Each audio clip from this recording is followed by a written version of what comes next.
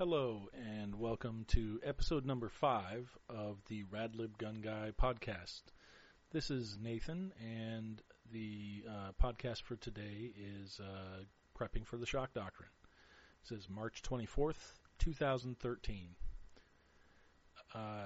My email address, if you'd like to contact me with criticisms, questions, praise, flattery, whatever, is radlibgunguy@gmail.com. radlibgungui@gmail.com.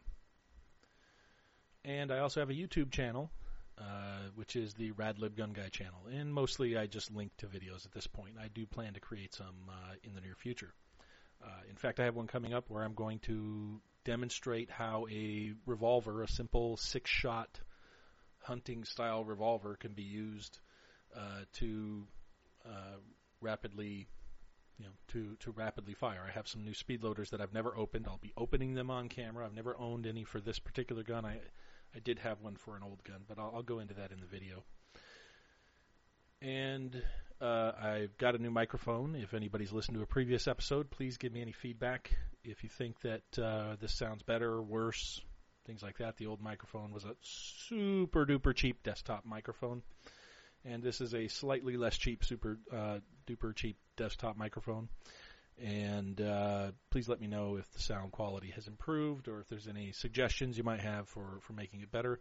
And just as a heads up, I am researching into finding a new podcast host because I realized that I put the sound files on archive.org and it's not apparently compatible with iTunes, so I might be moving to Podbean or something like that. I'm not exactly sure which yet. I will do a couple of episodes in parallel, and I may even keep doing them parallel indefinitely depending on the archiving ability of whatever solution I choose. I don't have a lot of money to spend $30 a month or whatever to get a large backlog. So I'll be announcing that when it comes up and give plenty of notice before if this ever possibly shuts down. But I would like to get this on iTunes so that people can search and just, come upon it. A lot of people get their podcast through iTunes. So the topics for today. We're going to talk about the monsters, the monster that lives within us all, the vestigial crazy monkey that we're all these hairless monkeys that have the, kind of Neanderthal still living inside us. And we're going to talk about how we deal with that kind of lizard brain and our fear and our anger and aggression and things like that. What I think are healthy ways to deal with it and unhealthy ways to deal with it. We're going to talk about prepping. There's the shows about, doomsday preppers and things like that. We're going to be talking about a more mundane form of that may be a good communitarian use of that particular type of mindset and some of the benefits that accrue when people have that kind of prepper mindset. That applies to both, prepping for self-defense and kind of that mindset in general of, I'm going to have some extra food and water and things like that, and we'll get into why I think that can be good as a left-wing tool, as just a general life skill. And then we'll talk about shock doctrine and the culture wars. So let's go ahead and start out with the monsters inside us, right? One of the things that we have to admit is, one of the things that I hear a lot, and I hate to say, I agree with it, but like the liberal that I am, there's a little bit of nuance to it, is people always say, I want to live in a world where people don't need guns to defend themselves, right? Where people don't need to use guns on each other. I wholeheartedly agree with that sentiment. The problem is that world doesn't necessarily exist. If you haven't checked out samharris.org, unfortunately, there's a lot of the people that I mention have some kind of like country music singer or somebody that has the same name. So samharris.org, and it's ORG, right? .com is some country music or pop singer or something like that. So when you look for Sam Harris, look for www.samharris.org, And he has some articles that he's written on guns and self-defense, and I agree with some of the things he says. I disagree with some of the things he says, but it's for the most part, a well-thought-through argument, and I really suggest looking at it because he talks about the moral and ethical things. Like, for instance, he doesn't think ethically a world, removing guns from our society is a good thing because then basically the young and the strong dominate. And he gives some really great examples of, for instance, some excerpts from an interview with some street thugs in Great Britain and what they think like. So basically, what are these things inside us that we have to worry about, right? So we have the good things that we like to think of. We have our compassion and our empathy and things like that. But deep down, we also have fear. We have anger, right? And both of those things interact. Like we said, sometimes fear can turn into anger. And, so we have this, when I used to teach Kung Fu when I was a kid, I used to tell the teenagers that you have this junkyard dog or this animal inside you. And if it's too emaciated and weak, or if it's not under control, what it can do is it can either hinder you from defending yourself, right? Or it can cause you to lash out inappropriately, right? So by not learning to own it and control it, you end up with either you inappropriately punch somebody in the face because you disagree with them, or act out violently and lash out at people verbally, or you become timid and afraid of that thing inside you, and that manifests itself in passive aggressive behavior and being overly timid in situations where you need to assert yourself and things like that. So the idea is you need to train that monster inside you to be your guard dog. You need to be able to set it loose when you need to defend yourself, when you need to protect yourself, your family, whether it be verbally, legally, or physically.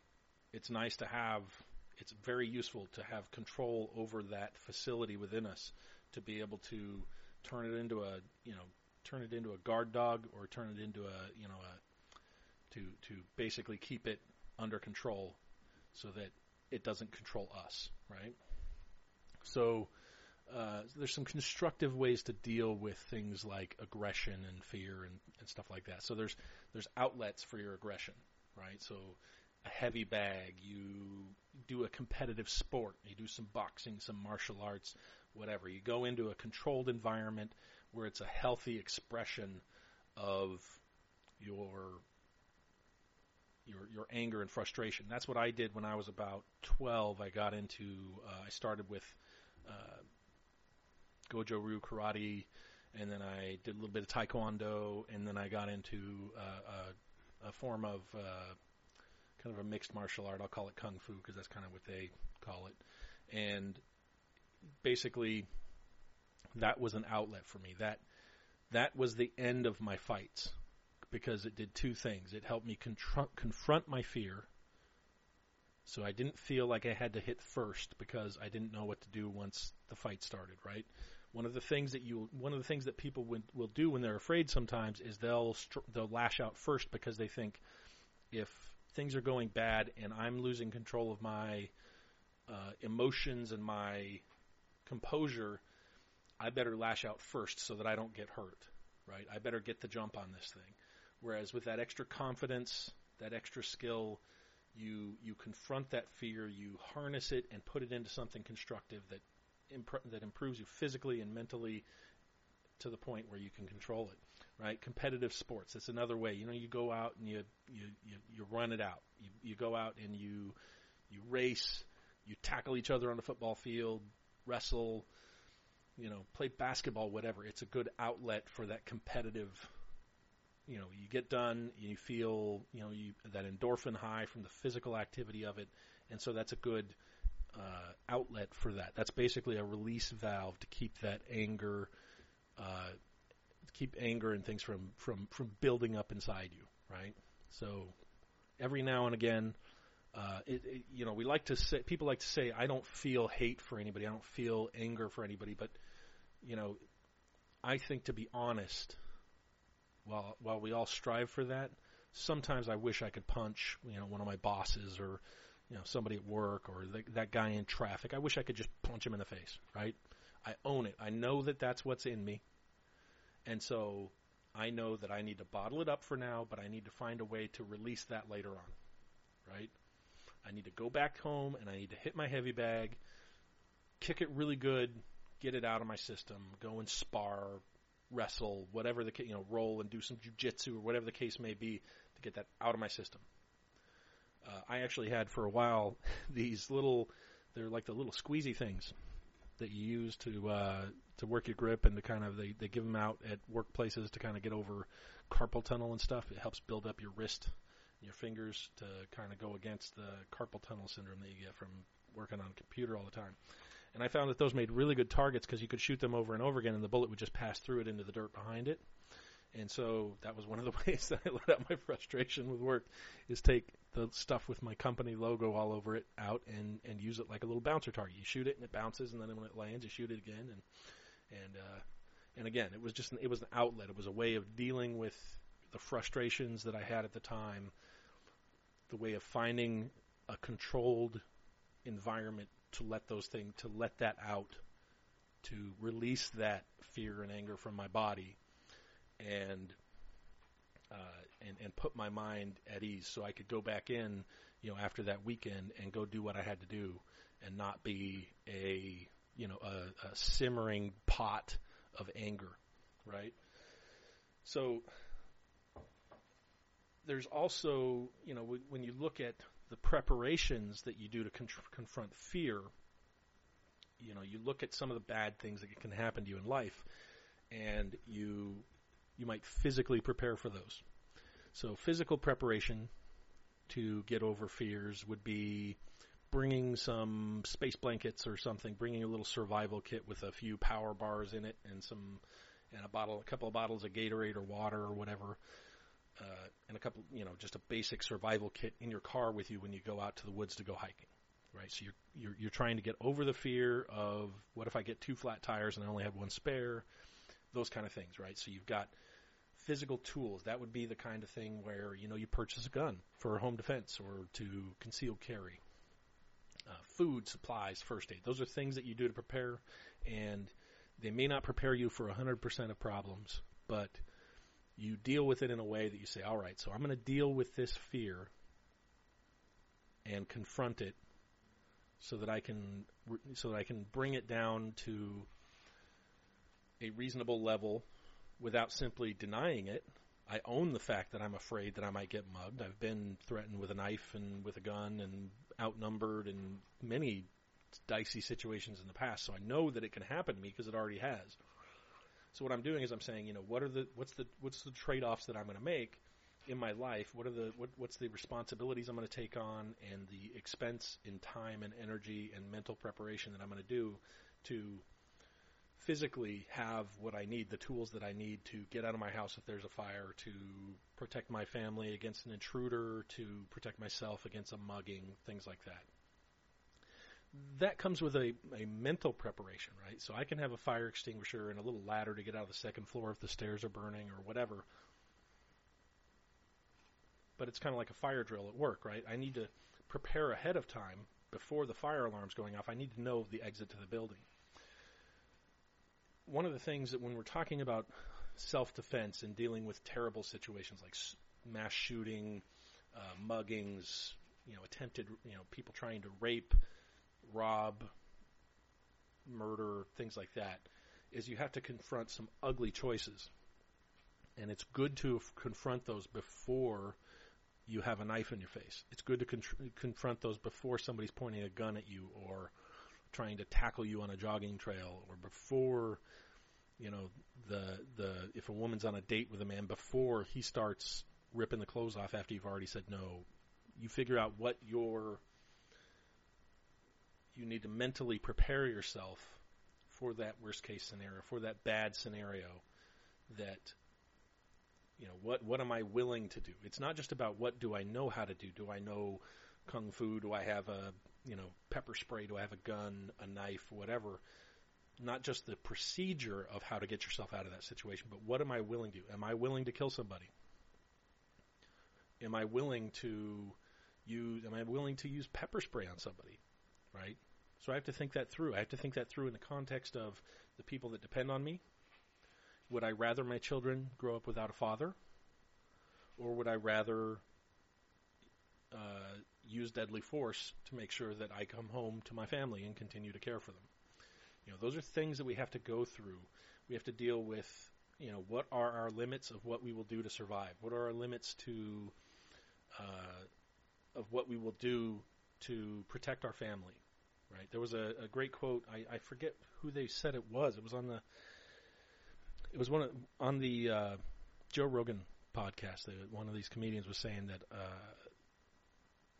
they were talking to another comedian, and he had said, when I saw my child born, he says, that's when I knew I could kill a man.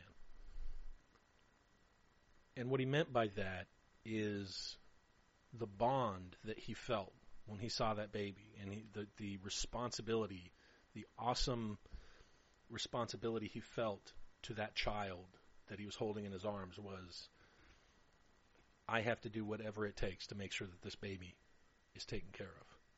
I have to do whatever it takes, no matter how traumatic. It wasn't that he was like, oh, great, I'm going to go out and stab somebody. It was like, I now know that if somebody tried to hurt this baby, I would defend this baby with my life. And so the mental preparation is important so that you can't go through this kind of moral quandary when somebody's slashing at you with a knife. You can't go through it when the guy jumps into your car with you at a stoplight. It's just not. That's not where it can be done. And we're going to talk about that later on. As the shock doctrine portion is, you can't make these decisions in the heat of the moment. You need to examine them and make them before, or at least acknowledge that if you refuse to do that beforehand, that you are taking that risk, right? That if I decide that I'm just not going to contemplate what's going to happen if somebody breaks in my house, I have to own it, and I have to say, you know what? I'm just going to hope that doesn't happen. But to pretend like that's actually dealing with it, I think is false. The other thing that we'd have to deal with is that's good to deal with is the aftermath. Some of the things that some of the tools and videotapes and stuff like that talk about self-defense say it's a really good idea for you to know what's going to happen after this all happens. So let's say some guy comes at me and I punch him in the throat and he dies. Right? I'm just trying to protect myself. I use the maximum deadly force. I shoot the guy. I stab the guy. He comes trying to tackle me. I throw him off a cliff. Right? I redirect him off the cliff. What am I going to do afterward? That's a good thing to contemplate beforehand, right? So that you don't get yourself in more trouble and more danger. You don't stand there with holding a deadly weapon when the police arrive because they react poorly to that. What are you going to do afterwards? So these are the kinds of things that you do when you confront these situations in your mind and you game them out as you play the scenario out. You look at what can go good and what can go bad. What's going to happen if the guy stabs me before I know what's going on and my left arm doesn't work or my right arm doesn't work? Do I know what I'm going to be able to do? So you don't always play these out as, the guy starts out 100 feet away with a knife and holds it above his head and goes, I'm going to kill you, right? You have to imagine that the guy came up, he already stabbed you. What are you going to do?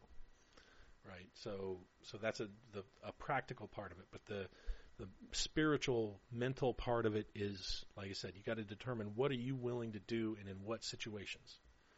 So you play some of those out. What am I going to do if I'm looking out the window and somebody's breaking into my car versus what am I going to do if they bust down my front door and my family's in the house? Those are things that I would deal with separately in my mind and try and figure out, okay, what would it take for me to use deadly force to confront the person, so on and so forth. And it's a way of confronting the fear and dealing with it, owning the fact that I'm afraid of certain things. This also applies in other places. The idea of making a decision about how you would behave in an emergency or in some kind of high-stress environment prior to dealing with that high-stress environment. So, for instance, one of the things that we talked about in my martial arts training was you decide prior to an argument with your family, prior to your children acting up or whatever, you decide, I will never hit I will never hit my spouse. I will never, whatever. And it sounds weird to have to say that, but it's a very, adult way of handling it. It's basically saying, I'm going to resolve some things that no matter how angry I am, I've decided ahead of time, what are the limits that I'm going to go? Am I going to spank my kids? Am I going to smack them on the face? Am I going to, you make that decision ahead of time. These are my boundaries that I will never cross. Right? And that way, when you do get in that knockdown, drag out argument, just not necessarily physically knockdown, but you get in that just, your mother-in-law pisses me off, and you're screaming at each other or whatever, or you're getting to that level, your adrenaline's going, you're upset. It's really good to have, before that time, resolved what your limits are, what kinds of words you're going to use in an argument with your family, what kinds of reactions you're going to allow yourself to have. Because if you wait and don't think about the fact that you and your spouse or whatever can fight, arguments, if you don't think about that ahead of time, there's a possibility that things could escalate and words can be said, or physical acts can occur because you weren't mentally prepared for when you're in that high stress environment.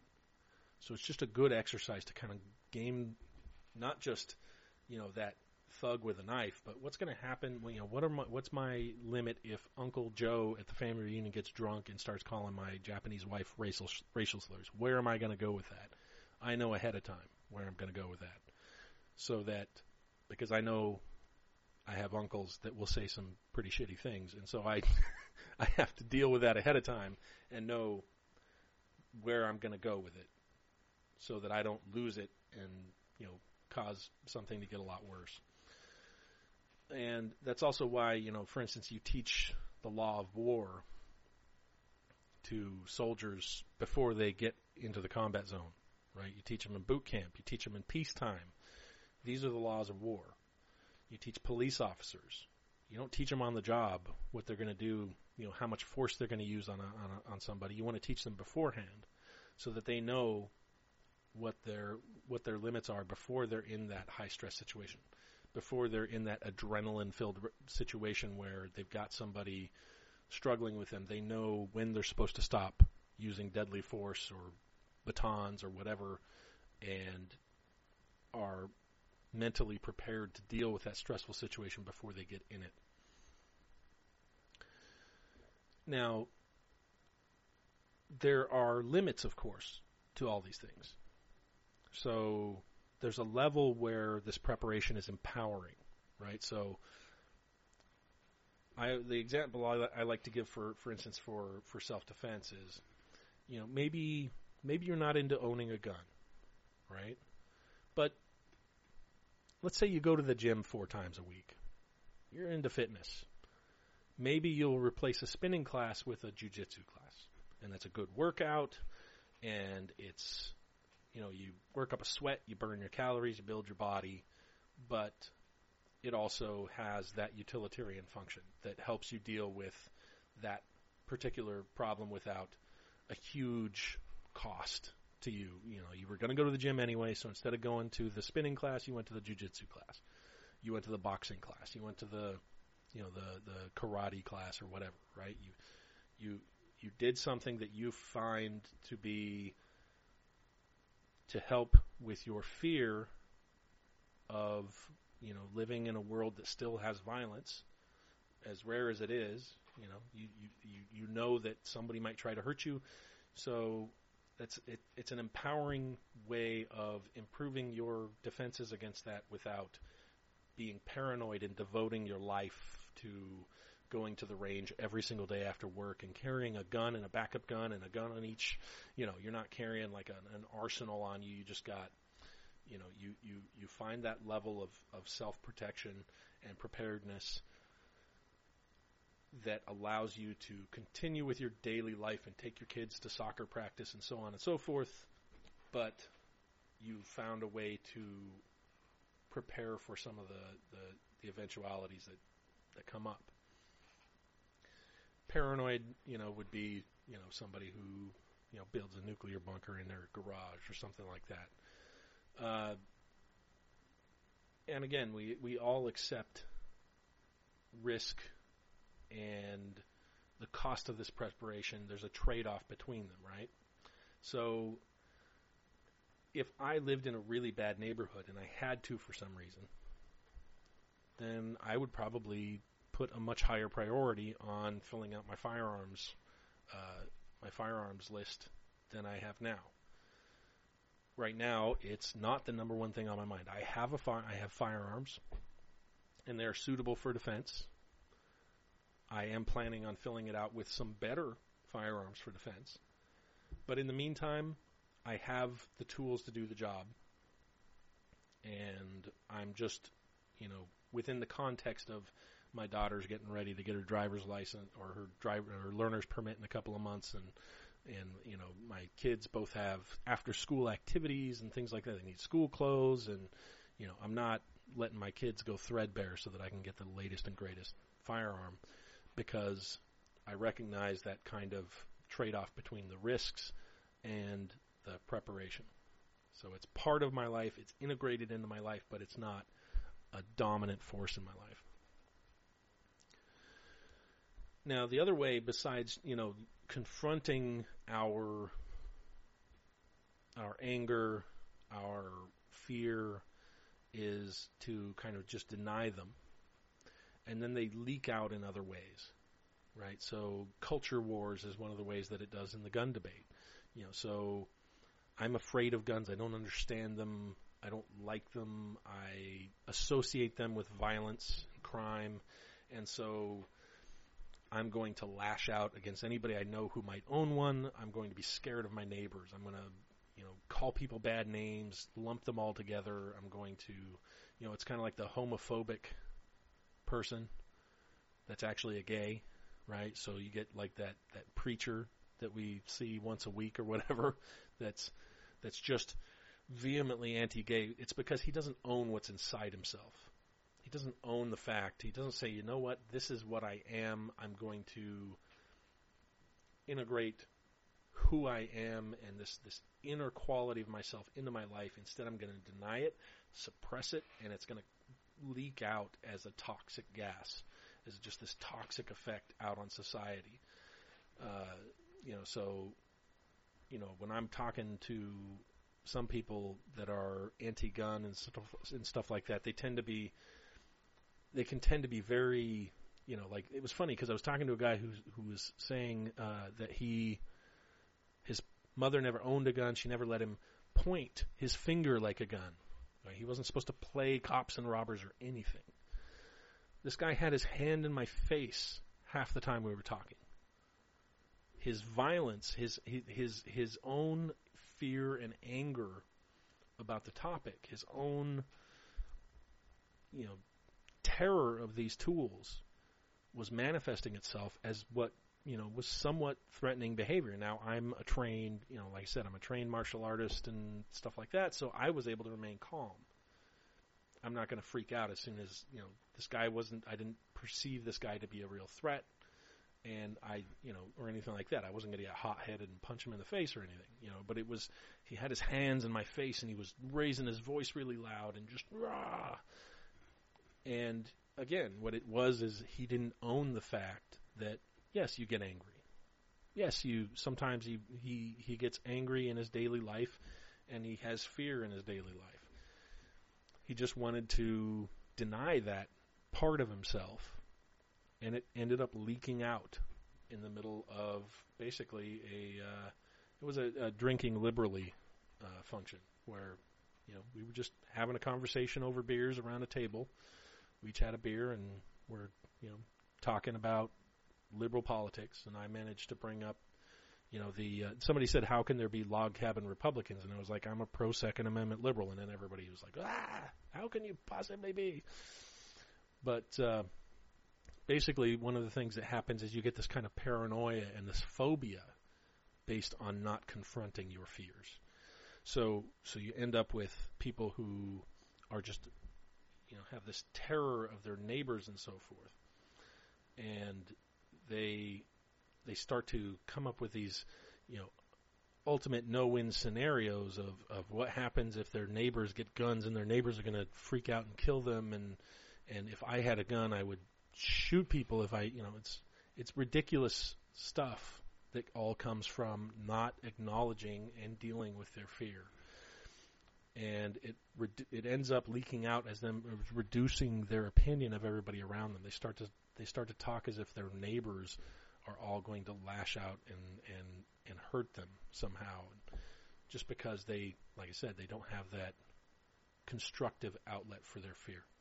So what I always recommended to my students in that teens class that I taught and so forth was to train that inner beast to be tame when it otherwise would want to lash out, but to be your guard dog when needed, to be ready to launch a coordinated defense of yourself and the people and the things that you love when needed. One of the things that my teacher used to always say was, in my Kung Fu teacher, was that people come in because they're afraid.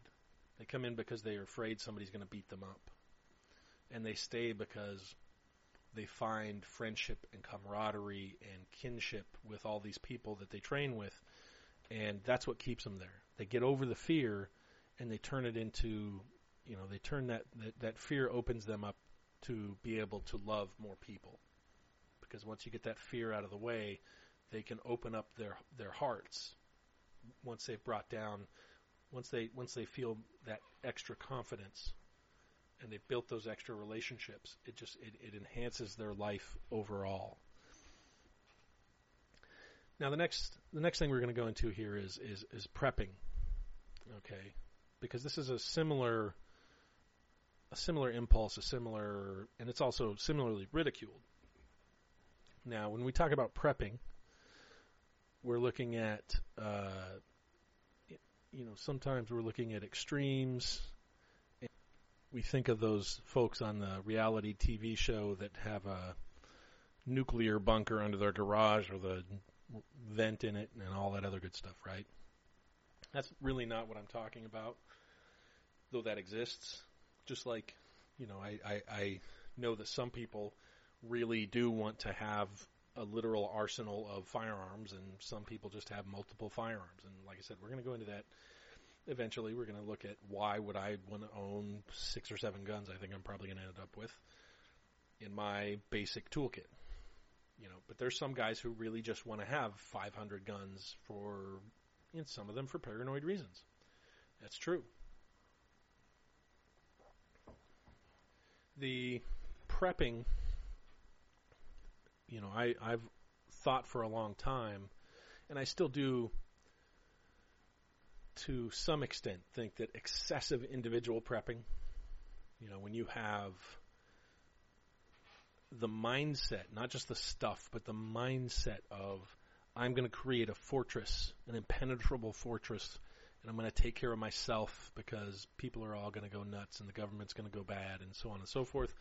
I think what that can do is, what I've usually told people is, if you put as much energy and time and resources into improving your community as you did preparing for its breakdown, you might actually prevent that breakdown from ever occurring, right? But there is a level of preparedness that's a calculated risk. That's a sensible and I believe a beneficial amount of preparation. Just like I think it's better if you're a woman, if you're a person who lives in a high-risk area, or just in general, I think it's good for you to take a little bit of time out of your life to say, all right, what can I do to prepare for unlikely or low probability events that could cause big problems. And I think that there's a lot of positive externalities of that. And you also take the calculated risk. For instance, if you were to prep and store up food and supplies and things like that in case of an emergency, perhaps the flood would flow down your street and take out your house. Perhaps a gas explosion would blow it up. Perhaps a tree would fall on it, right? It's all possible that, your preparation is for naught. But it's kind of like having a flotation device inside an airplane under your seat. More than likely, if you land on the water, you're going to die. But in case you live, it's good to make sure that you have the basics you need to survive that initial, once you've managed to survive the initial part of that catastrophe, it's good to have some tools available to help you survive until help comes. Now, one of the great things about people who do some, what you would call prepping, right? They have maybe a bug-out kit. They have a store of canned goods, dry goods, some emergency water supply, cooking fuel, that sort of thing. Maybe they would have a plan on how to turn the gas off in their house in the event of an earthquake or something to hopefully prevent, something bad from happening after that. But just a basic survival plan and some of the equipment and tools and planning to deal with that should it occur. It frees people to help others out. So when we talk about like Scandinavia and how much more charity there is in Scandinavia than there is in the United States, is that most of them already have their basic needs met. So if I know that if I lose my job, I'm not completely screwed, then, when the Girl Scouts come around, I'll buy an extra box of cookies. When, I see that Ronald McDonald House, I'll put an extra $1 in there because I know that I can spare it because I don't have to hoard for the eventuality that my society is going to leave me behind if I lose my job or if I get injured or whatever, right? So they tend to be more charitable, and that's created by that societal preparedness.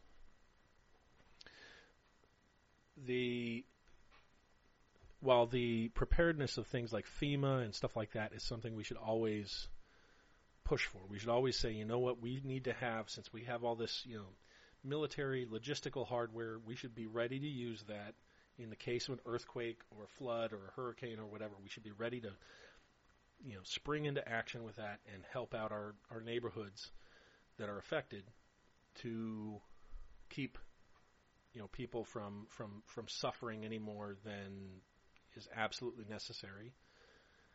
But in the meantime, the people who do have food, water, fuel, basic medical supplies, maybe a slight surplus of prescription drugs that their family might need. If your kid's got really bad allergies, it's good to have some allergy medication in the house just in case, things get cut off because of like I said, a natural disaster, earthquake, whatever. But one of the things that it does is it frees you to help your neighbors. So if I've got food and water and my basic needs taken care of, then it frees me to go help my neighbors dig, their father out of the house because he's pinned under something. It frees me to, rather than being completely focused and terrified for my own family and my own safety, it gives me that freedom to say, well, my family's got what they need for their security, their food, their heat, their warmth, their shelter. We've got what we need. That Maslow's hierarchy of needs allows me that extra mental freedom to be helpful in that situation. It's one less person that needs to, if they're a little bit short on water and I've got 50 gallons in my garage, I can say, yeah, just give it to my neighbor and I'll get some from the next shipment if all we can get is a couple bottles of water each or whatever. It frees up the first responder, the emergency resources for people who are in worse shape than me, and so on and so forth. I'm one less person that you have to worry about. One less family, hopefully. And there's also a social benefit even without the natural disaster, of somebody who's prepared. And we'll go into this a little bit more later, but just the self-defense training, carrying a firearm, stuff like that, has the social benefit for the person that's prepared is that they've dealt with their fear, they've confronted it, they've found ways to prepare themselves for the worst so that they can go about their lives being a little bit more confident. And the other thing is that if a natural disaster does hit, that person who's prepared with food, water, medical supplies, and so forth is more likely to help people who are panicking to stay calm. And if we have a good enough, if especially the better our FEMA and so forth, the better those resources are prepared and the more faith people have in them, there's even a chance that you might share the actual supplies you have with your neighbors. That right now is in doubt because of the previous performance of FEMA and so forth, because if it looks like it's going to be weeks before we get food, I can't give away the water that my family would drink. I can't give away the food that my family would eat because that's problematic. I may turn down some supplies when it comes down to it, but I probably wouldn't deplete my resources if I didn't think there was more coming in. So that's where this interacts with the shared response, is that being prepared, frees up those resources and makes you more likely to cooperate because you're not worried about where your kids are going to get the next drink of clean water, And there's also, a concept of the bug out, right, which is basically the neighborhood is in shambles, the bridges all fell down in the big earthquake, that sort of thing. Things are really, really bad. People may want to have the option, at least available, even if they don't use it right away, of bugging out, right? So if my neighborhood's descending into chaos, it may be better for me to take my family with our bug out kit and go to my brother's house in another state, or go to a relative or friend that lives outside of the disaster zone in order to ride it out from there, right? So this isn't necessarily zombie apocalypse stuff. This is, there's a major earthquake that destroys, in my case, the Portland-Vancouver area is devastated, or just Vancouver or whatever. I might want to go outside of that area to find safety because there's some sort of breakdown of law and order within this area. And that can happen. That happened with Katrina. That happened with, that's happened several times. So what that does is, rather than me being stuck with my family here in our current location, where we might have to use violence to fend off, looting and things like that of our critical supplies, we would say, what, our supplies are getting low, or it just looks like it's getting too violent. Perhaps the best thing is to extricate ourselves from that. And just having that option available, what I have for my prepping is a three-part plan. So you have the house level, which would be a large storage that could potentially hold weeks, is what we're working up to where we actually have weeks worth of food and water plus water purification and things like that. Several canisters of propane, cooking fuel, stuff like that. The other thing is, the next level down would be the car. That would be a couple of boxes and some backpacks that we would throw in the back of the car, and that would be our kit to get us, through the traffic jams or whatever, to get us out. And if things were to go bad in the car, there's a road out, a traffic jam that's a traffic snaggle that's just so terrible that, again, people are getting violent or whatever. Rather than, try to play OK Corral there, we would grab our bug-out backpacks and try to go around the washed-out road or whatever on foot. And that would include, backpack would have a couple of days' worth of food, shelter, water, some cash for when we get out of the disaster area so we can get a rental car, maybe a motel room, some things along those lines to get us outside of that disaster area. And that's my basic prepping kit that I'm looking at building. And we've already started, and like I said, we're not obsessing over it, but my wife and I have really looked at that after Fukushima and all these other American disasters around the world, and said, what would we want to do if something really bad were to happen? What would we want to have available? Now, when we're talking about self-defense and disaster preparation and so forth, these are relatively rare events for most people, right? Especially if you live in Hurricane Alley. Hurricanes are, of course, a more likely event. If you live in California, Southern California, you're probably more prone to earthquakes than most of us. But in general, these are low probability events. But and Sam Harris brings this up in his articles. You can't really look at it purely in statistical significance. These things have a much greater impact on us, on our psyche,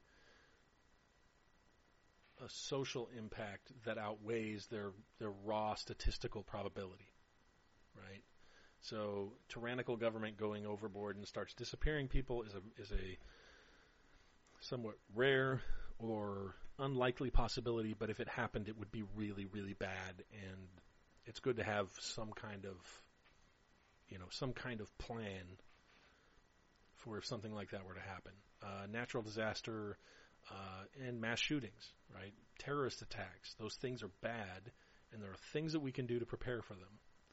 And they may, even though, an airplane crash for purely pilot error or mechanical reasons may be more likely than a terrorist attack on an airplane, there's nothing saying, that doesn't necessarily mean that for our psychological well-being and so forth, that we shouldn't devote any resources to preventing a terrorist attack, or that we should only provide them we should only weigh them based on the sheer, numerical probability of them happening. Same with, like I said, mass shootings and so forth. They are disproportionately bad things when they do happen, and they have disproportionate effects outside of just the people that are physically hurt or killed or lose family members. They hurt, the entire nation feels, the shock and awe of that kind of terrible thing. And so they do warrant a little bit disproportionate impact. Statistics would say that we could just about, not even worry about school shootings. That's what the statistics would say. But obviously nobody believes that that's the way, and nobody that I know believes that that's the way we should handle them, because when they do happen, they hurt all of us deeply. So, the same type of mindset goes into, the armed citizen who's preparing for a mugging, a burglary, an assault. Now, all of these are orders of magnitude more likely than a school shooting, for instance, or a workplace shooting or whatever that's a mass shooter kind of thing, or a Timothy McVeigh, or I'm going to try not to, I'm going to try and implement the rule that we don't name the a-holes that carry these things out, but, the Oklahoma City bombing, things like that. But while it's orders of magnitude more likely than that, it's still increasingly rare, right? Those things are actually, for the vast majority of the population at least, going down. We talked in the last episode a little bit about why there's some of the reasons why there's some areas where they're disproportionately likely to happen, and why the knee-jerk reaction doesn't necessarily serve us well in that case. Knee-jerk reaction is, Ann Coulter comes on and says the white murder rate's lower than the black murder rate, or, the rural murder rate's lower than the city murder rate, and she's saying it in the context of, well, the problem is we got to get rid of all the brown people, and, of course, that's offensive, but the statistics she's looking at are true. She's just using them in a horrible, ugly, nasty way, but we can look at them in a way that highlights problem areas that we need to work on, such as, how do we handle poverty, housing, the drug war, things like that, in those hot spots of violence in our country, and how do we turn those places that breed violence into places that nurture the human beings that live within them. and things like that.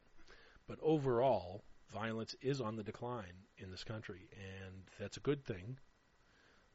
That doesn't, but that doesn't, that the raw statistical likelihood of me being stabbed by somebody at the bus stop doesn't decrease the tragic effect on me and my family and so on and so forth if it does happen to me. So there's still that level of preparing for a low probability, disproportionately bad situation.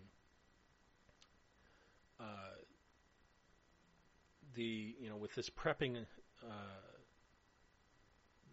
for violence, prepping for armed self-defense, one of the things that we have to realize is there are some positive externalities. As we discussed a little bit in the prepping, there's a positive externality of me taking that martial arts class is that I was less likely to lash out at my fellow school children, my family members, my neighbor, the neighbor kids. I was less likely to lash out because I found a good outlet, a good harness for my fear and anger and things like that, right?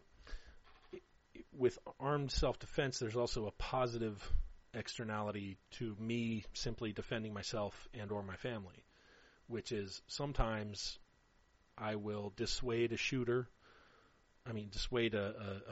attacker from attacking someone else, right? If I show the gun and I scare the crap out of them, maybe they'll, like I've said before, maybe they'll rethink this path of their lives and think, damn, I don't like doing these muggings anymore because sometimes dudes pull out guns and I might get shot. So, I'm going to move out with my uncle out of town and try and figure something out, or, whatever the case may be. Maybe that armed citizen shoots an attacker and that attacker no longer has the wherewithal. They go to the hospital and, unfortunately sometimes they die and they can't be rehabilitated, but basically the idea is that you might take them out of circulation. They get arrested, a citizen's arrest, that sort of thing. So there's that positive externality, which is the guy comes in my house, I point the gun at him and tell him not to move, the police arrive, they take him away to jail. He's not going to victimize somebody the next day, right? He or she, or most likely a he, unfortunately. We're going to go into the demographics of that pretty soon. I'm planning possibly in the next episode to actually go into the demographic. Who is doing most of the killing, and what are they likely to look like in their life, and what are the victims of violent crime most likely to look like? Because there's some certain patterns there that it's good to know if we want to address it. But the other idea is that if I'm armed for my own self-defense, especially if I'm out by myself and not with my wife and kids, I might intervene on someone else's behalf. We'll look into that in a second. If I'm out by myself and I go to the store to, I go to get some gas, and while I'm standing there, I see somebody getting chased by someone with a weapon. I see a woman screaming because some man's attacking her or whatever. Having that firearm makes it a little bit more viable for me to intervene as a concerned, good Samaritan, right? It somewhat lowers my risk of intervening, so that I might actually, the fact that I was carrying that gun to protect myself, it might turn into, and it often does, it turns into, protecting somebody else in my community. And when we talk about, I want to clarify something about when we talk about school staff or college students allowed to conceal carry. It's not necessarily so much that you would expect if a kindergarten teacher had a snub-nose revolver, a little 5-shot 38 special or a little pocket 380 pistol or something, that she's going to go out or he's going to go out and confront this guy who's armed to the teeth and things like that. But what you are looking at is that positive externality of them defending themselves and the people immediately around them. So let's look at a school or a mass shooting scenario, right? So I'm in the mall and I'm carrying my concealed firearm, and some psycho comes in and starts shooting people up. If I'm going to fight that person, it's going to be because I and or my family are in imminent danger. I'm not going to run toward him. right? I'm not going to run halfway through the mall and leave my family unattended and things like that. I'm not a cop. I don't want to run toward it because the cops might be running toward it too. They hear gunfire, they see me with a gun, they shoot me. There's always that mistaken identity problem. There are things that have to be, like I said, that's one of the reasons why we think these things out. What am I going to do? So I don't do something stupid as well as doing something, like revenge.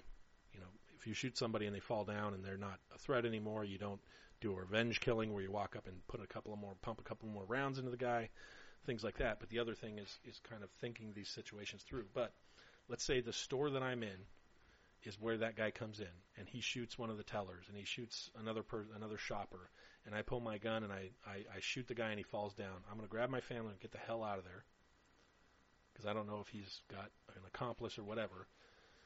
But if I did take him out, if I did stop him from killing more people, that's just a positive externality of me defending myself and my family. That's kind of what the kindergarten teacher analogy is, or the college professor, or the concealed carry student. And one of the things that I think would be the biggest special training requirement for instance, if we were to let people, especially elementary school students and stuff like that, not students, I mean, I'm not, don't quote me, I am not in any way saying that children should bring guns to school, so stop. All right, so let's say, there's that teacher, there's that vice principal. They're not necessarily expected, in my mind, even if we allow them to carry, to run into the sound of gunfire and try to take care of business. But one of the things that we do want them to learn as special training to prepare them for it, for that, to carry in that environment, is perhaps threat assessment. There are classes you can take for self-defense that aid you in assessing, looking for the gun, looking for the knife. When you're in a situation where there's multiple actors that are, some are violent and some are not, how do you assess which one is the threat so that you can hone in on them and only focus your energies toward them, be aware of your surroundings. That's some of the, some training that they could take. And a lot of times you can take some of that in, it doesn't take years to learn that.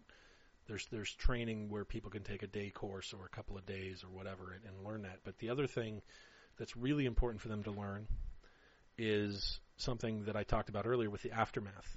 So one of the problems that I have to solve after that guy breaks into my house, and he's coming up the stairs, and I come out of my room to get my kids to huddle up with us so that we can hunker down, and I see that guy coming up the stairs. I tell him to stop. He pulls out his knife. I shoot him. Now he's laying there bleeding, maybe dead, whatever the case may be. I don't want to be standing there with a gun when the cops show up. If I can avoid it, I need to figure out what I'm going to do so that when the cops come in, we don't exchange gunfire. I don't panic, they don't panic, that everybody knows who the good guys are and who the bad guys are. And so that's part of the strategy when I'm talking to 911, when I'm doing all these other things. The other, in a related concern, is when there's a mass shooting, for instance, in a school. So this guy comes in, he starts shooting people up. One of the secretaries has a pistol on her. She pulls it out. She shoots him, and she needs to know what happens when the cops arrive. Or some teacher at the other end of the school has got a gun trained on the door just in case the shooter comes in to their classroom with that person's students, that his or her students. They need to know, how am I going to communicate with the police so when they come in and see a gun, they don't shoot her, right? And that she knows not to shoot them. And it's a training issue. It's something that needs that would probably require some communication, some training, so that they know how to deal with it when, so that you don't have what do they call it, blue on blue. You don't have friendly fire, which is a valid concern. So that would be a big part of it, is basically the identify friend or foe type of training would really be the most important. I don't think many teachers would carry a gun into school if they were permitted to, a concealed pocket pistol or something like that without going to the range and practicing a little bit. I think it would be easy to convey to them how important it was for them to know how to not shoot wildly. The biggest concern, the valid concern to look at in that case, in a very sensitive environment like that, is, okay, you've defended your classroom, now let's keep this. If you've successfully defended your classroom, let's keep it so that it doesn't turn ugly when the police arrive. And that's why I think that they would want to have a program to work with the local police department if they were going to exercise concealed carry inside a school, is to make sure that, again, the police don't come in and think that the teacher is the shooter and vice versa. They want to have their signs and signals and so forth worked out. Now, we talked about how these things are disproportionately impacting. These things hurt really bad when they happen. They're rare, but they're really bad. There's a book by Naomi Klein called The Shock Doctrine. Okay? And it's The Shock Doctrine, the Rise of Disaster Capitalism.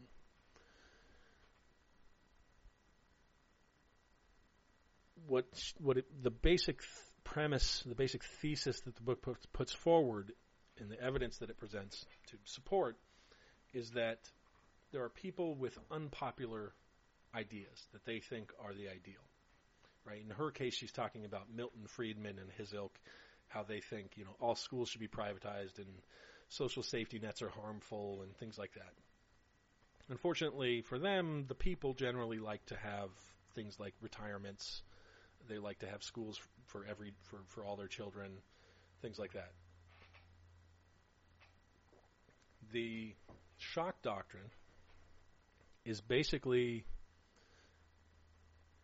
the basic premise of it is that when you have these unpopular ideas, what you do is you develop them, you document them, and you kind of put them on simmer, and you just kind of spread them around and kind of get to the cultural elites, the academics, the politicians, and so forth, and kind of just they're aware of these ideas, and these ideas are laying around ready to go. They can't implement them under normal circumstances because people don't want them, but they're just simmering. Then a shock is created, exploited, or even faked in some cases. So 9/11, you get the Patriot Act, and similar things that have come out of that. The war on terror in general is just one big shock doctrine technique after another to implement targeted kill lists and indefinite detention and things like that are things that law enforcement may have wanted but could never get through. Now the FBI or whoever can get powers that they never dreamed of, but they just had them laying around, things that have been rejected in the past, that they exploited the shock and the awe and the pain and the suffering and the terror of 9/11 to get that through. The Iraq War, that was something that it's well documented, Bush wanted to do that before he even came into office. The fact that we were still reeling from 9/11 allowed him to get the Iraq War started. And then in turn, in Iraq, many changes were made in Iraq that were basically from a created shock. Because we invaded them and took out their entire government, then the U.S. government put in a constitution that they never would have voted on, certain tax rates and oil deals and things like that that probably never would have made it through had they been democratically put up for debate and a vote. Then we have natural disasters like Hurricane Katrina, Sandy, things like that, where you have a natural disaster and it's not necessarily caused, or it's not caused directly at least. There was some negligence involved, but that could be said of a lot of these things. 9/11, people can make the argument that there was negligence in dealing with that threat. But, even in the best good faith assessment that they just couldn't have seen it coming, there's no doubt that they exploited it afterward. Pearl Harbor, one of the things a lot of people don't know is, Roosevelt had a few times where he tried to have his Lusitania moment Lusitania is another one, World War One, where he had, American destroyers deep in Chinese territory where there was, conflict going on between China and Japan, and then Japan sees these ships and bombs them. And he says, "Oh, look, our innocent destroyers right in the middle of the battle zone were attacked," and people kind of called it bullshit on it. They said, yeah, well, why did you put them right in the middle of an active war zone if you didn't expect them to get attacked? And so it wasn't until Pearl Harbor, because he wanted to get into the war, and the people just weren't behind it. And then there's the Gulf of Tonkin, which is one that was pretty much fabricated to create that, oh my God, they attacked our innocent ships when they were sitting right off their shore. It was basically a fabricated incident that led to acceptance of the idea that we needed to go to war. And when people are in a state of shock, they may be open to change, they may be distracted. So they might be looking, if in the case of Katrina, a lot of people were just worried about how they were going to get off the roof of their house that was, underneath, the overflow of Lake Pontchartrain. Or they're getting out of town because their home has been destroyed, their neighborhood's been destroyed, they're going to go find a host family or a relative throughout the country. Or they're outraged and ready to act on emotion, like Pearl Harbor. It pissed everybody off, and so, hey, now, this war that you didn't want, let's go do it. And everybody's like, yeah, fuck them. And then there's the fear and the trauma where people, kind of had that, look to daddy for help kind of reflex because their life's been turned upside down. And they may be a little bit more trusting in that time because of the trauma caused by it. And this is how, one of the examples that Naomi Klein gave was in Chile. We helped, with the coup that happened there, the population was in that state of shock, and they implemented all these super,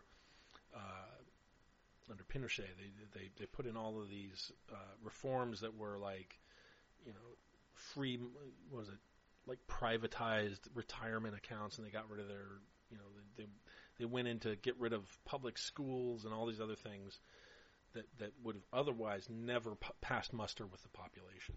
In Katrina, they took things that were, housing, public housing projects and things like that were destroyed. They decided they weren't going to do them anymore. They turned a lot of their schools into voucher schools. All of these things because the people were worried where they're going to get their next drink of potable water. Right? The people were worried about where they were going to sleep outside of the rain that night, because their house was destroyed. And in the meantime, you have lobbyists just swarming the Capitol saying, hey, let's do this, let's do that. And so you get things that passed that otherwise never would have passed muster under regular circumstances because people would have debated them, they would have turned them down, they just weren't popular. And people end up regretting some of them afterward, and some of them even while they're some people even regret them while they're happening. But because of the shock and awe, they're able to get enough public support and enough public understanding and kind of a free pass to get them through the Patriot Act, the Iraq War, the Afghanistan War, Vietnam, things that we later realize probably weren't the greatest idea, but because of that shock, they went through and got started. And once they get started, they kind of take on a life of their own. There was a guy on This Is Hell a couple weeks ago who basically called our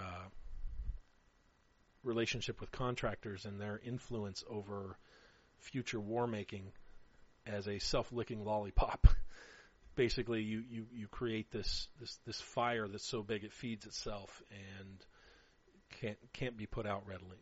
And so once you get into Iraq, it's hard to get out. Once you get into Afghanistan or Vietnam or whatever, it can take years to turn that around. But once you've got that shock that allows you to get that foot in the door, it's on, and it's basically you've exploited that fear and that terror and that trauma to make it happen. Now, we talked about prepping, and where does that fit into all of this? Okay, so by prepping, let's say I've got several weeks worth of food. I've just got this. I've got, or at least a couple of weeks worth of food. Like we could literally live off of what's in my garage for 2 or 3 weeks. One of the things that does is that blunts the power of the shock doctrine. That blunts the power of the shock, because even though the grocery store isn't receiving new food, I've got food to eat. Even though the gas coming to my house or the electricity that I would use to cook is out, I've still got a camp stove and enough fuel to boil water, to sanitize things, I've got first aid supplies. I've got the basics I need to stay on a relatively even keel through that disaster, so that it helps alleviate the fear for everybody who's prepped, right? So there's some segment of society that wouldn't have otherwise been able to keep their shit together, and that can now, because they have that preparation in advance.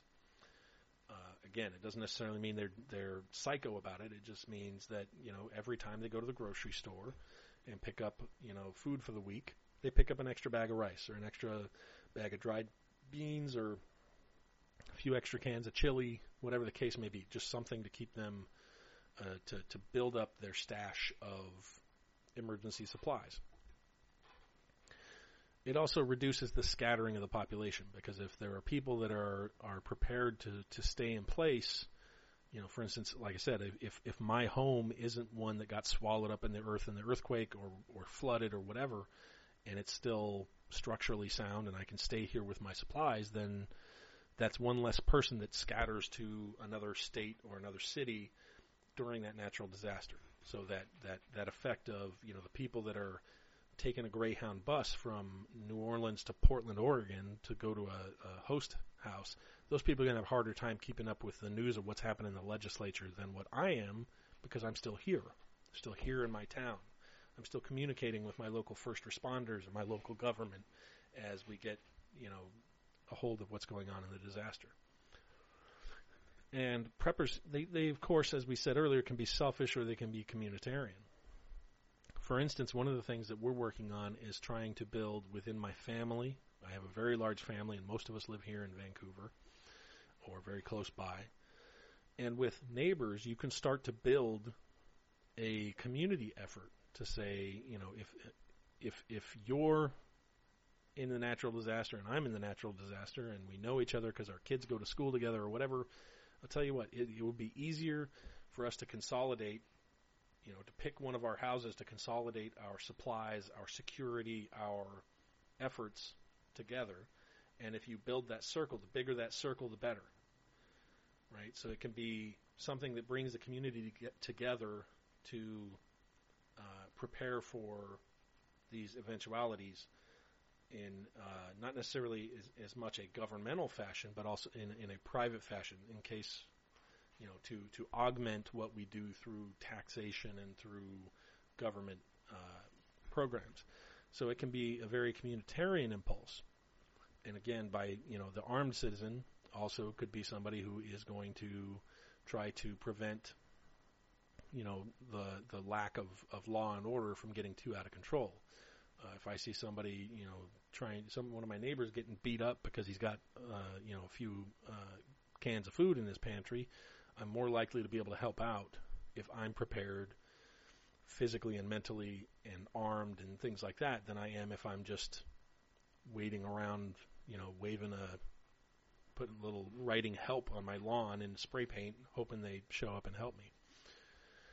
There's other benefits outside of natural disasters that prepping can do for you. So one of the things that unions do is what's called strike insurance.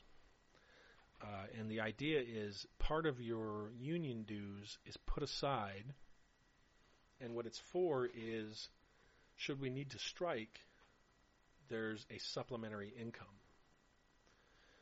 Another way that the prepping helps, and I have, a brother of mine, I have a couple of brothers. One of them, he preps pretty heavily. one of the reasons he does it is for, societal breakdown, natural disaster, all that stuff. But the other reason he does it is because he has a work situation that he works in construction, and that goes up and that goes down. And so when he's out of work for a long period of time, he starts digging into that store in his garage of grains, of dry goods, things like that, to supplement things like unemployment, to supplement his savings.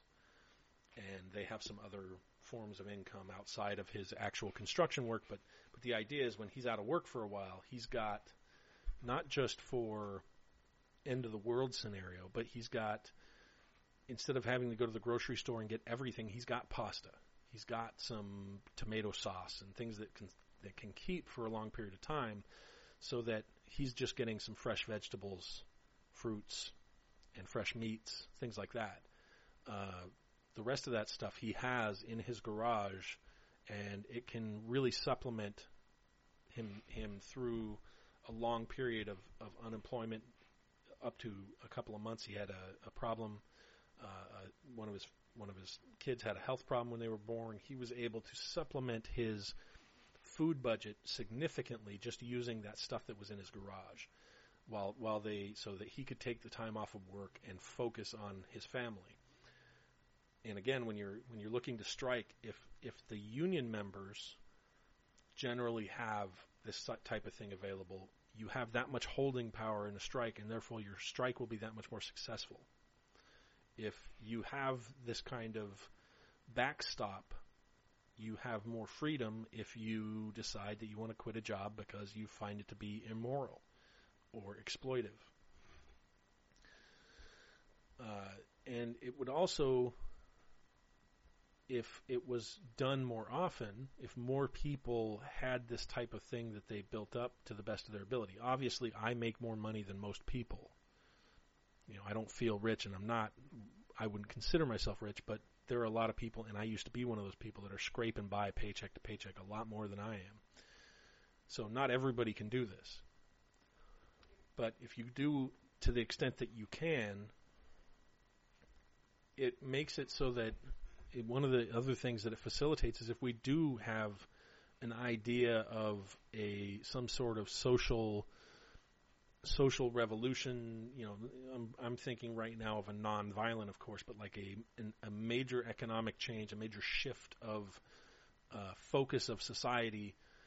If I know that I've got a few weeks worth of food, or a couple of weeks worth of food at least, I've got my basic needs kind of covered for that upheaval, then I'm more likely to go along with it than if I only have 2 days worth of food in the house, right? If I've only got a can of beans and a top ramen in the cupboard, I'm going to be much more conservative about what I'm willing to go along with when it comes to voting in major economic changes, things like that. Even if those things are for the better, in the long term, I'm thinking, damn, I need to make sure that I can eat tomorrow. And so it helps not only with the actual shock of societal upheaval, the actual shock of a natural disaster or something like that, a terrorist attack, things like that, to be prepared, but it also eases people's minds and has that positive externality of the added confidence I have knowing that I've got my basic needs taken care of, my family's basic needs taken care of for a short period of time, or reasonable period of time. I know that I'm going to be a little bit more open to fighting the good fight in many situations. And like I said, I'm not necessarily saying the violent good fight. I'm saying fighting the union battle, the unionization, the strike, whatever the case may be. You're more likely to play to win if you know that you got your bases covered before you go into it. Now, one of the reasons why the shock doctrine comes up in the Radical Liberal Gun Guy podcast, besides the fact that it's just one of those great things I like everybody to think about, because it's a really good thing to know about. It's a good thing to mentally prepare yourself for. If there's been somebody trying to privatize your schools and it hasn't gone through yet, or it hasn't gone through as fast as they've been advocating, you can be guaranteed that if there's an earthquake, there's a natural disaster, there's a nuclear meltdown or something like that, and you're in a nuclear plant, whatever the case may be, they're going to swoop in and they're going to make that stuff happen because you're going to be busy trying to figure out what you're going to eat today. Right? You're going to try and be figuring out how you're going to get out of the disaster area, whatever the case may be. The better prepared you are for the shock doctrine, the better prepared you are to prevent and blunt its impact and at least contain the effects of it when people come in and try to do some crazy stuff that you and your neighbors never would have voted for. But the other reason is that this mass shooting and the mass shootings before it, and whenever there's a particularly heinous crime committed with a gun, the shock doctrine is used for it as well. So that's why you hear Piers Morgan screaming every single day about what an AR-15 does to 6-year-olds. Nobody disputes that any gun does terrible things to a child. Nobody disputes that. They're made to stop. They're made to stop an adult. They're made to stop a soldier. A young, strong, strapping, well-armed, at least partially armored adult is what it's made to stop. If I was using an AR-15 for home defense, I'm using it because I want it to stop a man who could possibly strangle me to death, right? A man who could stab my family to death or shoot them or whatever. Obviously, if it can stop a man who is on drugs, who is psychopathic, whatever the case may be, it will devastate a child. There's no doubt about that. The problem is that the shock and horror that we feel with recent events is used cynically, and so people come out with, Dianne Feinstein had that assault weapons ban that basically exempted something like 2,000 weapons, and that it banned just about everything else. The high-capacity magazine bans and things like that. We've already talked about that. What I think is strange is, for instance, I see when in the context of gay rights, in the context of free speech, of voting rights and things like that, I got a quote on my Facebook today from somebody posted a thing from Rachel Maddow. It said, unalienable rights are not subject to vote. Right? And when rights are put up to vote, they generally don't fare well. Because people look and they say, oh, well, I'm in the majority, I'm not gay, so those people who are gay, I don't really care. That's why that's why we have these things set aside, these rights set aside, that we say, you know what, you can't take those away. You can't, it doesn't matter, even if statistically we would be safer if torture worked. It doesn't matter even statistically, purely in a utilitarian sense, the country would be X% safer if we outlawed Islam. It doesn't matter. It's a right, and you cannot put it up for vote. The same thing applies to the right to keep and bear arms. The right to keep and bear arms is a right. We shouldn't say, you can't have it because you live in a high-crime neighborhood, which I find, again, to be horribly skewed backwards. Why can't people in Chicago, the murder capital just about of the United States, worse than it was during Al Capone's days, why can't they own a firearm to protect themselves? People who haven't committed a crime. That's ridiculous. And so the same thing, that shock, that horror that we feel when something like Sandy Hook happens, is something that people swoop in and try to take advantage of, because things like gun registration generally are not viewed favorably. Things like the right to keep and bear arms as an individual right to self-defense is a commonly understood principle. And there's a small percentage of people who don't think that you should ever be able to use violence to defend yourself. And those people exploit the shock and the horror of these incidents to try to get things passed that otherwise wouldn't pass.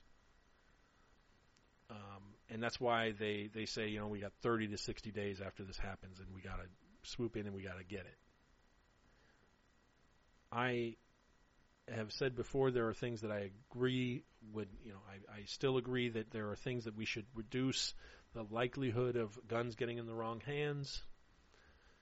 But I think that those things should be things that we would rationally debate, things that we would accept without a picture of a grieving father on the screen. Things that we would accept without, a school shooting on the news crawl. If not, then they're not something we should do. Just as if, just the same as we shouldn't have the Patriot Act just because over and over on the screen we see the Twin Towers coming down. We shouldn't be passing laws because the only way that we would accept them, the only way that we would not, physically, viscerally react horribly to them, the only thing preventing that is the fact that we see those smoking ruins on the screen right now, and people are still digging out remains, and that's not how we should pass laws. It's the shock doctrine. It's exactly the same principle, which is something bad happened. We're going to drum it up and drum it up and drum it up and get you to pass, get people to get on board with something they wouldn't normally get on board with. Take people who normally would defend their rights and put them on the defensive and make them feel responsible for what this psychopath did in this school or in this movie theater or whatever. And I think that's wrong.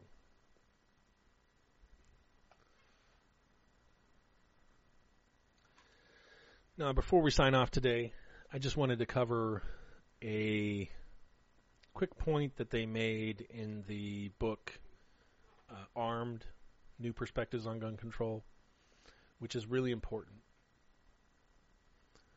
I was just watching a David Sirota video today for the Young Turks network, and he was talking about Mayor Bloomberg and how Bloomberg was investing in school board elections all the way in Los Angeles, and how nobody mentions that these people with these philanthropist billionaires, Bill Gates and them, that are investing in replacing teachers with technology and replacing public schools with private charter schools and online schools and all this other stuff. Nobody mentions their huge financial interest in doing this.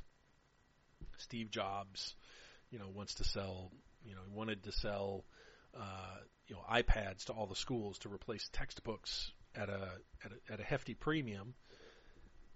It wasn't just out of the goodness of his heart. He wanted Apple to make a ton of money on it, or they want Microsoft to run it, or same thing with Bloomberg. He wants that technology to be provided by his company. These are the same people that dump their money from their PACs and super PACs and their own private coffers into races in, say, Illinois, so that they can affect the outcome of a local election outside of their jurisdiction. And it's hypocritical to say that that's okay. It's hypocritical that a super PAC is bad in one case, but if it just happens to be in this other case that I'm for, then all of a sudden it's okay. I reject the idea that when we, even as liberals, we come up with policy, it's deeper than just we look at the facts and the evidence. We do that, but we also have to have principles. And to say that this guy who who's an architect of stop and frisk, who is trying to dismantle our public school system and turn it into a profit center for himself and people like him, are somehow good is hypocritical. The other thing that they mentioned in that Armed New Perspectives on Gun Control is the fact that in the news there's a big tendency to represent the NRA, Gun Owners of America, and so forth. They are lobbyists, right? They're vilified by that term because we all associate lobbyists with these, rich bastards that come in and try to unduly affect our democracy with money. They're the worm tongue whistling or whispering in the ear of our kings and elected royalty, right? But somehow the Brady campaign, the Violence Policy Center, and similar organizations are treated as advocates, grassroots, even though they're doing the exact same thing. They're lobbyists. A lobbyist for your cause is still a lobbyist. And it's disingenuous and disrespectful to the American people to pretend that the Brady campaign and the NRA are different in their methods. They both advocate a position. They both give to campaigns. They both provide money. They both provide support and ground game and whatever publications and pamphlets and advertising. They do the same thing. They just happen to be on different sides of an issue. It's disingenuous when you see folks like Rachel Maddow, who comes out and says the NRA are just lobbyists or the gun lobby, they're just corporate stooges. And then you turn around and have them present somebody from, say, the Brady campaign as if they're just a grassroots activist. It's false. Viewer Weapon Blog, I think his name is. I either have or I'll check it. I will have on YouTube a link to his video that breaks down, for instance, MoveOn.org versus the NRA and the misrepresentations they give. For instance, one of the things that he brought up was Midway USA was the biggest contributor to the NRA, and Midway USA makes magazines. Well, Midway USA has some branded products, but they don't make magazines. They get some things branded that are manufactured by other people, and they're kind of like an Amazon.com of firearms related stuff, hunting gear, reloading equipment and supplies and magazines and everything else, but they don't manufacture those things. But one of the things that he mentions is they have this program called the Roundup. And basically how the Roundup works is if I buy something for $9.79, I can click an option that says, do you want to round up and give the change, round up to the nearest dollar, and give the change to the NRA. And that's the bulk of what Midway gives the NRA. So basically what it is, it's not the Midway corporation giving millions of dollars to the NRA. What it is the sum total of hundreds of thousands of people that go to midway.com, click that option and give their extra 39 cents or 3 cents or 12 cents or whatever to the NRA willingly. I might not even do it. I'm not a huge NRA supporter. I think they're too right-wing. But the point of it is that what they're doing is because Midway provides that option. It's just like if Amazon had an option where you could do the same thing and give your change, your last 3 cents of the dollar or whatever to the Brady campaign. It wouldn't be Amazon necessarily giving that donation or funding that campaign. What they would be doing is just saying, what we're going to do is we're going to give people the option of one of these, maybe even a choice of several different advocacy groups. We're going to give you the option of using whatever change is left over, and so it's the sum total of several individuals making a choice to give as part of their purchase. Now, if I went to Midway USA and they said, you have, do you want to round up and give that last 50 cents to the NRA, I may or may not make that choice. But that's not Midway giving it to the NRA. That's me choosing to have that extra 50 cents taken out of my bank account to give to the NRA. or not choosing, whichever the case may be. But anyway, I'll make sure that that's in one of my favorite lists on the YouTube page.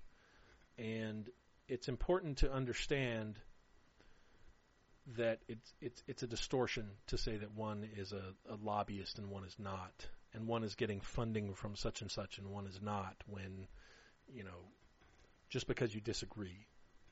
If there's a grassroots anti-abortion group and a grassroots pro-choice group, to call one of them a lobby and the other one an advocacy group it's a cheap tactic and it's a lie. All right. Well, thank you for joining me for the Rad Lib Gun Guy podcast. It's time to sign out. I've gone on long enough. There's new gun chat on my YouTube channel feed, and those are not necessarily family friendly. We get a little bit froggy on those. But if you want to check it out, there's some entertaining conversation on there. It's really long. It's like 4 hours. I get on about 2 hours into it.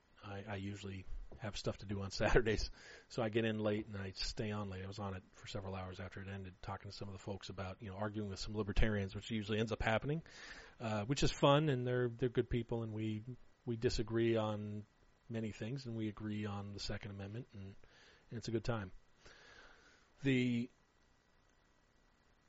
Again, I will give an update when the podcast changes, the hosting service. And again, please give me any feedback that you have on radlibgunguy@gmail.com so that I know if you can hear me better, if you find the audio quality to be satisfactory and so forth. Give me some feedback. And if you like it, tell a friend. Thanks a lot, and have a nice day.